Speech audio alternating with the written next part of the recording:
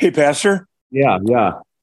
Just to go back to the original point of departure there, to clear this up in my own mind, you talked about justification as totally monergistic. Mm-hmm. We have nothing to do with that. And then we talked about sanctification as being a cooperation per the Book of Concord. Sure. So is that a case of yes and? Because is sanctification still monergistic? There is a way in which it's monergistic and a way in which it isn't. Mm-hmm. Mm-hmm. So, okay. Yeah. And so you can see that articulated in Article 2, and that might be where I direct you for that conversation. Yeah. But again, it is he who is at work within you both to will and to do. And then Jesus also says, apart from me, you can do nothing. So if we articulate this, and this is one of the criticisms brought up in Formula of Concord Article 2, is if we articulate the synergism, the cooperation, as if it were two oxen pulling the cart, one's the Holy Spirit and one's you, and it takes both of you equal effort in order to pull the cart, that is a wrong articulation. Okay? So we can describe sanctification as monergistic because it is he who is at work within us, both to will and to do. So who gets the credit even for the good works? God. But now we find this secondary teaching in Scripture that we do, in fact, participate actively in those good works. They are, in some sense, ours, and God rewards them. This leads Augustine to say he rewards his own works within us. But think of the language that Jesus used, and don't be afraid of the language. Cling to Jesus' words. He's right. He'll make you smarter. He'll make you a better theologian. All right? Don't punt to some easy category that's easier to understand and that you're more comfortable with. You're just stunting your own growth. But what does Jesus say? Whosoever giveth a cup of cold water unto the least of these, or unto a little child, will by no means lose his reward. Now, notice what Jesus doesn't do. Hey, it's the Holy Spirit doing it in and through you anyway, so just kind of go along with it, and he gets all the credit, and, so just sort of like, yeah. No. Jesus just flat out says, if you do this, you will be rewarded. As you do this, you will be rewarded.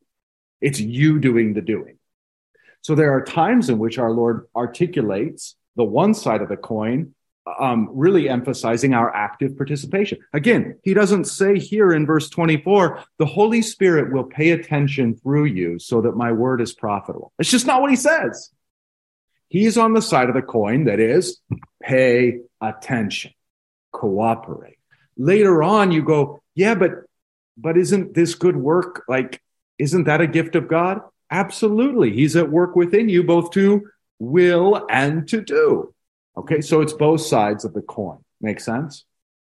Okay.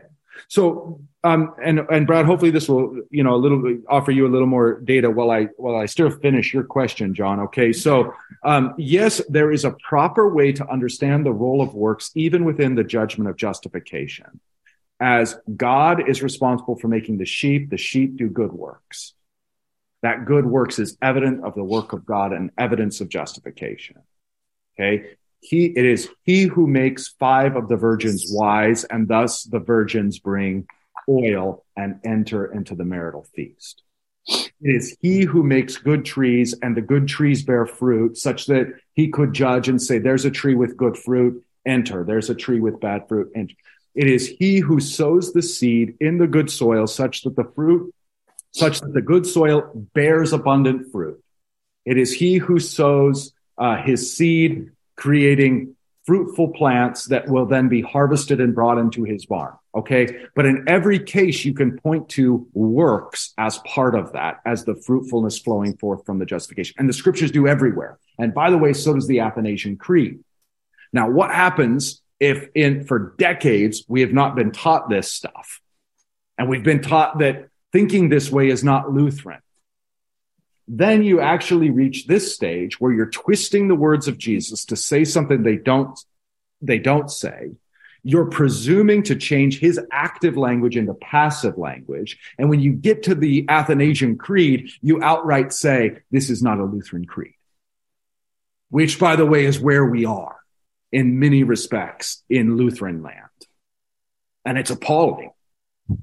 If we're embarrassed by the Athanasian Creed, if we're embarrassed by the plain words of Jesus, if we're embarrassed by the teaching, then guess what? Somewhere along the line, our theology has gotten real messed up.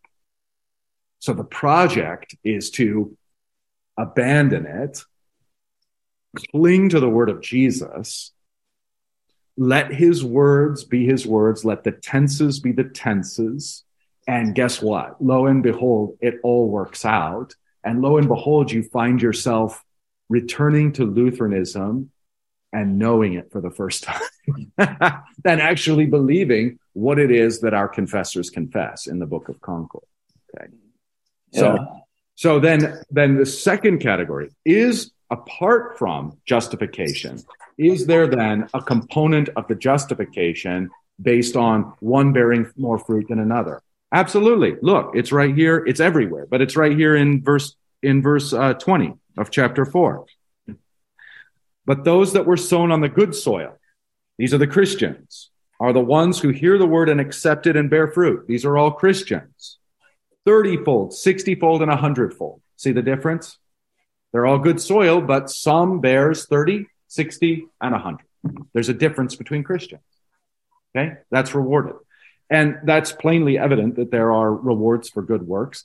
This is one of the greatest encouragements that you see almost wherever rewards are spoken of. It's in the context of encouragement. Because why? A monergistic justification can give one the sense that it doesn't matter what I do. And it doesn't matter if I try hard or don't try hard, because either way I'm saved. Now, when taken to an extreme, this actually becomes toxic, and toxic to the point where you can lose your faith. James writes into one such condition, where the Christians there are actually not clothing and feeding. I mean, imagine coming to the congregation and there's congregants who are in such rags that they're exposing themselves and they're starving, and you come strolling in right past them, and the pastor greets you by name, brings you to the front, and maybe he takes one of those poorly dressed bums and says, you need to move to the back because Rhodey has arrived. And now James comes and says, that's really messed up. It's really messed up on the part of you pastors who are doing this, preferring the rich to the poor. That's messed up. But what's also messed up is you Christians who have an abundance, and you won't clothe or feed your brothers. And guess what their response is? You can tell by shadow reading. Their response is, we don't have to because we're justified by faith. And of course, then James goes on. This is the proper way to understand James. It's an occasional epistle where he's writing to a specific occasion. That's where he says, even the demons have that kind of faith. If you think that faith alone, as you've articulated it, faith without clothing or feeding your brother is true faith, you got another thing coming. You're not justified by such faith apart from works. Such faith is, in fact, no faith whatsoever. Okay, so now we can see where he's going with that. All right, so that's where it goes all the way into toxicity. But now pulling back, the Lord encourages us and rewards us so that, yeah, we're saved without doing a thing. But why should I do anything then? Because your reward will be so super abundant. God is no longer keeping track of your sins. That record of debt has been put away forever. But God is absolutely keeping track of your good works. So be encouraged. Every last one of them has eternal meaning. Even something that you did that you paid no attention to, like giving a cup of cold water to a little child in my name. Okay. Doesn't mean that giving a cup of cold water to a kid and saying in the name of Jesus is some magical formula or some special unique thing. It means that God, everything you do has such profound and eternal meaning, and God cares so deeply about the fruitfulness that even the most minuscule thing that you didn't even realize you were doing, God is up there writing it down and preparing your reward. So then how much more should you be encouraged to do the right thing when it's going to cost you? All the more abundant. And that's where you leverage the shortness of this life and the approval of the Father, that he's not looking at your sins, but he's joyfully looking down upon you, and he's writing down every good thing you do. And it's just, you can almost do this zero-sum thing of like, what good can I do right now? It's not like, oh, I've done so much more evil than good, or, oh, I've not done as much good as the next guy, or, oh, all the opportunities I've botched. I mean, all of these are poisonous, toxic ways of thinking. Everything that you do, the Lord loves. Doesn't matter anything else. Doesn't matter what your record is. Zero sum. Just do something fruitful and you will be rewarded. Okay, so that's sanctification. And then in sanctification, there's a difference. So just as there are degrees of sin, one sin worse than another and deserving of a worse punishment than another, there are also degrees of glory, of good works, that one good work is better than another. I mean, I can tell you this, for whatever good works I've got, I am not St. Paul, and neither are you. We haven't literally given up our entire lives and traveled everywhere and been beaten within an inch of our lives and kept on going. For crying out loud, if something gets me the slightest bit down, I just about wilt. It's just about a lost day. And St. Paul gets beaten and he's like, all right, back in the saddle. Sorry, that guy deserves reward that I don't deserve. And when he receives that, I will say, wonderful. And in the meantime, I'm going to try to be inspired to not be such a worm and to man up and be a little bit more like St. Paul. Okay. And that's how the kingdom works. So if I, an egotistical sinner, can even be okay with that right now, how much more will I be okay with that when I'm in the kingdom of heaven and don't have an ego and don't have competition? And I'm just loving the fact that the Lord is calling forth, the widow who nobody else noticed she was doing a good work because she just tossed in 2 little copper mites. And the Lord says, here's the greatest good work of all. I'm just going to glory at that and just be so thankful to God and to this woman and to the whole thing. It's a gigantic celebration. That's the Bible's theology of the reward of good works. It's all leveraged to make us realize that any good work is worth it. Isn't that part of the thing with the purpose-driven life, though, that you are working for not your salvation, but working for the rewards in heaven? Yeah. That's what I remember. Yeah, exactly. I'm glad you brought that up. It's almost as if every biblical teaching has a million different ways to be misunderstood. All right. How does Mr. Warren misunderstand this biblical teaching? He puts it in self-serving terms. So it's not doing good works simply because it pleases my Father, doing good works because I can be guaranteed that it's meaningful and will echo into eternity. The way that Rick Warren frames it is, I am doing good works in order to earn my way up the hierarchy of heaven. So he articulates it as just, I don't want to be a doorkeeper in heaven. I want to be a big boss in heaven. I want to be ruling over everything, right next to God. So I'm going to work hard right now so that I get that. Do you think such works are pleasing to God in the least? No. A complete misunderstanding of the kingdom, a complete debauching of this otherwise pure, joyful, selfless, grace-filled theology, a complete botching of that when you mechanize it all to simply serve my ego. Yeah. So every biblical teaching can be twisted into something perverse. And that's all Rick Warren has done in this instance. Our task then is not to throw the baby out with the bathwater and say, okay, well, since Rick Warren does that, I guess there's no point in doing good works. No, we do good works. Just don't do it with a sense of like, I'm going to be better than everybody else. Guess what? Your good work just became a sin. So would you say his success is because it's easy to understand for people? And that's why he accumulates such a crowd? I think it's more that he has Satan working with him, to tell you the truth. I do think that Rick Warren has he's got an amazing ability to communicate, but a lot of what he does is he turns Christianity into consumerism. We have members in this congregation where Rick Warren went to their house, sat in their living room and said, what do you want out of a church? And that's what he did. And then he just made the church of what people want. I'm missing a chapter and a verse for how churches are created. Okay. So he's got a lot of success by doing a lot of satanic things, including much of his church's growth. And this will probably be one of the ultimate reveals, is that many of these so-called successful churches who are making converts of everybody are in fact not making converts of everybody. They've stolen them away from other congregations. And very frequently, these things are viewed as a spiritual meat grinder. Even insiders will tell you that they cannot retain Christians. And those Christians who leave a church like Saddleback or a big box church after, on average, last I checked, 4 to 5 years, don't go back to church. They're done. That was it. They had the best preacher, the best church, fat-free lattes, and it didn't work. I'm out. So the final balancing of the scales isn't my business. That's God's business. And if Rick Warren is better than all of us, well, that's God's judgment and God be praised. I don't care. But I doubt it.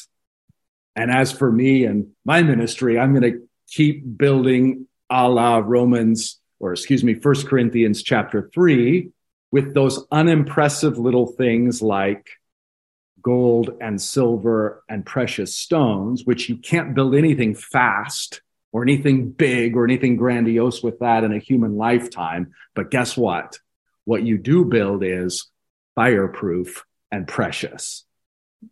Whereas there are many ministers and ministries out there who are great big ministries, huge edifices, but they're not fireproof. They're built with wood, hay, and stubble, and the testing of the Lord will burn them down and consume them in an instant, and they won't last. So what was better? I mean, again, I'm asking you hypothetically. I ask myself this question all the time as a pastor, building upon that one foundation, which is Christ Jesus. Would I rather something little that's going to last or something big that's not? And that all of a sudden makes it very clear to me what I want to do and what I want to be about. And by the way, that will tie in nicely with where we're going with our parables, because Jesus articulates it in just this way, that the little thing, the despised thing, the mustard seed, the little pinch of leaven ends up long-term having huge effect. So it doesn't look like anything right now. It's true even when you throw a seed, right? It doesn't look like anything right now, but at harvest time it does. Okay? And that's the secret of the kingdom, and also the investment of faith, so to speak, is I'm binding myself to these little things that God has given me to do that don't look like anything, just like a sower throwing little dust into a field, okay, but it will be something. It will be something. So that, I think, is our encouragement then also, I mean, through all the vocations, is the little things you do build up. And we even have human analogies for this, the butterfly effect, right? The little things you do. We are so, all of us, I mean, we are so myopic, even in just this way. We simply look at our generation. We are fruit hanging from the tree of someone back there who was faithful. Probably, truth be told, someone back there who gave their life. And that inspired somebody to become a Christian, who inspired somebody to be a Christian. And so, I mean, we're all here in an endless chain of Christians. And probably our being here as fruit is because of some minuscule decision, somebody dying in some back alley somewhere, going, nobody's even going to see my martyrdom. Oh, well, God sees it. That's enough. And thus we're here. So also, I mean, apply that forward. Your faithfulness now, completely hidden to us, how could we see? Maybe the result of 100,000 people retaining their faith. You never know. We don't. So again, this is also why God doesn't call us to grow or give the growth or manifest. He calls us to sow and to water. And he promises us that it's he who will give the growth. I planted, Apollos watered, but it's God who gave the growth. Or not. We commend that into his hands. He gives us to sow and water. What crop comes from that's his business, right? So we need to have the humility. That's why, when he says to us, well done and good and faithful servant, we want to know what it is that he's called us to do. And that's where it broadens out to all vocation, right? What has he called you to do? So you may look at your marriage or your relationship with your children, or, how you've performed over a lifetime as a worker or something like this. And you may go, well, it doesn't look like much to me. And probably we all feel like that from time to time. But that's not the point. The point isn't like be fruitful unto death in the sense of like manifest all this stuff and I will give you life, and hey, make it all work and make it all look successful and bright and shiny. Be faithful unto death and I will give you the crown of life. So we're called to be faithful in our callings, our vocations, and that's where we want to spend our energy, not in the end product. Don't worry about the end product. Don't worry about the harvest. That's his business. Pay attention to what he gives you to pay attention to. Control what you can control. Be about the business he's given you to be about, and let the rest ride. It's his business, not ours. Great, glorious comfort in that, and the hope that he is going to manifest all kinds of wild things. I mean, look at the Bible. The whole Bible is the story of people doing faithful things and botching it, and doing faithful things and ruining it all and doing faithful things. And that literally trickles down from generation to generation to generation, building the entire story of the scriptures. And by the way, the story of the scriptures, because it's history, doesn't end, but continues on. Simply, it's not being recorded a la the scriptures. It is being recorded by God, we are told. And that story continues. So know your role, play your part, let God do the rest, right? It's both very important, very rewarding, and completely commended into his hands, and completely beyond our ability to see. And that's where, there's going to be this will be one of the great joys, is you're going to be more sanctified than you think you are. And in that secondary kind of judgment where Christ rewards the good works in and through you, you're going to be better than you think you are. If for no other reason than he's gracious. If for no other reason than the measure you use, it will be measured to you, and still more will be added unto you. That's the perfect analogy of the rewards in heaven. Right? You're going to be better than you think you are. So that's part of the joy to look forward to as well. And that's really at root of those scriptures that, that may be done unto you as was done in the body. Right? For a Christian, that's like good news, because my sins were taken away. And so that's simply Christ, who rewards well beyond what we deserve, pouring out his grace upon us and upon all. Yeah. Okay, so when we understand things like this, now it's all gospel. It's all fruit of the gospel, and it's all wonderful, and it's all glorious. And if we can even start to glimpse this now, how much better is it going to be then when we're not poisoned by our sinful flesh and ego and pride and all the rest? Yeah. Okay, so we can think about works in the sphere of sanctification and reward in the sphere of sanctification. We can think of works and reward, the reward of eternal life, in the sphere of justification, as long as we articulate both correctly and both just as our Lord and his apostles do. Then we'll be much more at home in the scriptures as well. Okay, make sense? All right. Sorry, that was more lecturing than I wanted to do. I apologize if it was too much. So with these things in mind, then, hearing to be good soil, and being good soil for the purpose of bearing fruit. Again, that's the big distinguishing factor between all four kinds of soil, is only one produces fruit, grain, and that to differing levels. Okay, and then we want to take care how we hear, or pay attention to how we hear, measuring, understanding it'll be measured back to us and even more. And then finally, the one who has more will be given. It's really what we've been articulating this entire time. And the one who has not, that is the one who rejects Christ, even what he has will be taken away. Okay, on to 26, the parable of the seed growing. So the kingdom, and again, when we see kingdom, it's reign of God is sometimes helpful. This is the way God and his rule works. Okay, the kingdom of God is as if a man should scatter seed on the ground. He sleeps and rises night and day, and the seed sprouts and grows, he knows not how. The earth produces by itself. Now, again, Jesus is not ignorant of agriculture. What has he just said? The seed sprouts and grows, he knows not how. Okay. So this is a matter of speech, not a scientific statement. The earth produces by itself first the blade, then the ear, then the full grain in the ear.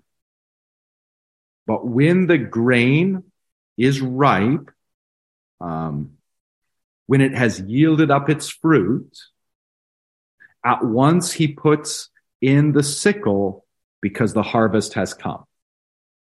All right. Now, one thing that as we go through each parable, I'm going to do with you is I'm going to try to get, because every parable has a very simple point. We're going to try to get to what that very simple point is. And then from there, we can branch out and read it in all its riches and kind of ponder as to what the other meanings and implications might be. All right. Very simply, Jesus is using the example of a farmer who casts out his seed and then he sleeps and he wakes up and he sleeps and he wakes up and he sleeps. And as he's doing this, what's happening in the ground? It's automatically happening. Okay. The fun word in verse 28, the earth produces by itself. The Greek is the earth automate, automatic. Okay. So the earth automatic produces by itself. Okay, so we have echoing in our ears that the seed is the word. So of course we can play with that idea, even if we don't need to land right on it. And we can see then that as the farmer, whether it's Jesus preaching, whether it's his disciples preaching, and that seems to be more in view, it is then the word that does the work, not the farmer. Okay? So I think that is probably the bare minimum point of the parable, is that the word and the earth, not the farmer, does the work, produces the crop. Okay, so not the preacher, but the word. And if you like, the word in the soil. Okay, the secondary consideration is that Jesus describes this as a process. He doesn't just say the earth produces by itself and then comes the harvest, but he articulates a process. So as the seed goes forth, it sprouts and grows. The farmer doesn't know how. I mean, I can relate as a preacher. I don't understand why some things work and some things don't. Why the word grabs a hold and takes root in one and not the other. I don't understand these things. I know not how. And then the earth produces by itself. And then here's where I think we can view a process. Now we can read this in light of the previous, that it can go the blade, and then of course weeds can choke it out, or the sun can come and wither it. So we can read this in light of the previous parable, and it might be wise to do so. But the production of life isn't in control of the farmer. It's not in control of the preacher. And then in the same way that as the farmer sows, it's not just he goes to bed and he wakes up and there's a whole crop ready for the harvest, but there's time and process involved. And Jesus painstakingly illustrates that. So that should mean then from a preacher's standpoint, there's going to be a development amongst the disciples. From the disciples' standpoint, there's going to be a development amongst us. The word is going to automatically take root within us. And it's going to manifest itself first as a blade, then as an ear, then as full grain in the ear. Those would be the three stages, culminating in the finality. The preposition changes in the Greek, and so also in the English. It changes from then to when, and that's fair. But when the grain is ripe, at once he puts in the sickle and the harvest has come. Now, at that point, we're very interested because harvest language is the language of the end of the age. And here we're starting to see the Lord as the Lord of the harvest, the one who brings the harvest about. So we can get into that. I see that we're over time, so we can maybe touch base on that reality later. So in broad strokes, then, we've kind of done the major points of the parable. And of course, we can dig in and do our own interpretation. And then certainly in the next one, we will. Did you have a comment or question, Al? Okay. So far, so good on that parable, at least for tonight as we wrap up. Okay. Sorry to carry us a few minutes over. We'll pick up there in a week. And we're going to play with this parable because even though I've kind of pointed out some of the main structures to it, I don't think we've exhausted it by any stretch of the imagination. So we'll play with this one, and then we'll play with the next one, and then we'll move on to Matthew. All right, let's close with the Lord's Prayer. Our Father, who art in heaven, hallowed be thy name. Thy kingdom come, thy will be done, on earth as it is in heaven. Give us this day our daily bread, and forgive us our trespasses, as we forgive those who trespass against us. And lead us not into temptation, but deliver us from evil. For thine is the kingdom, and the power, and the glory, forever and ever. Amen.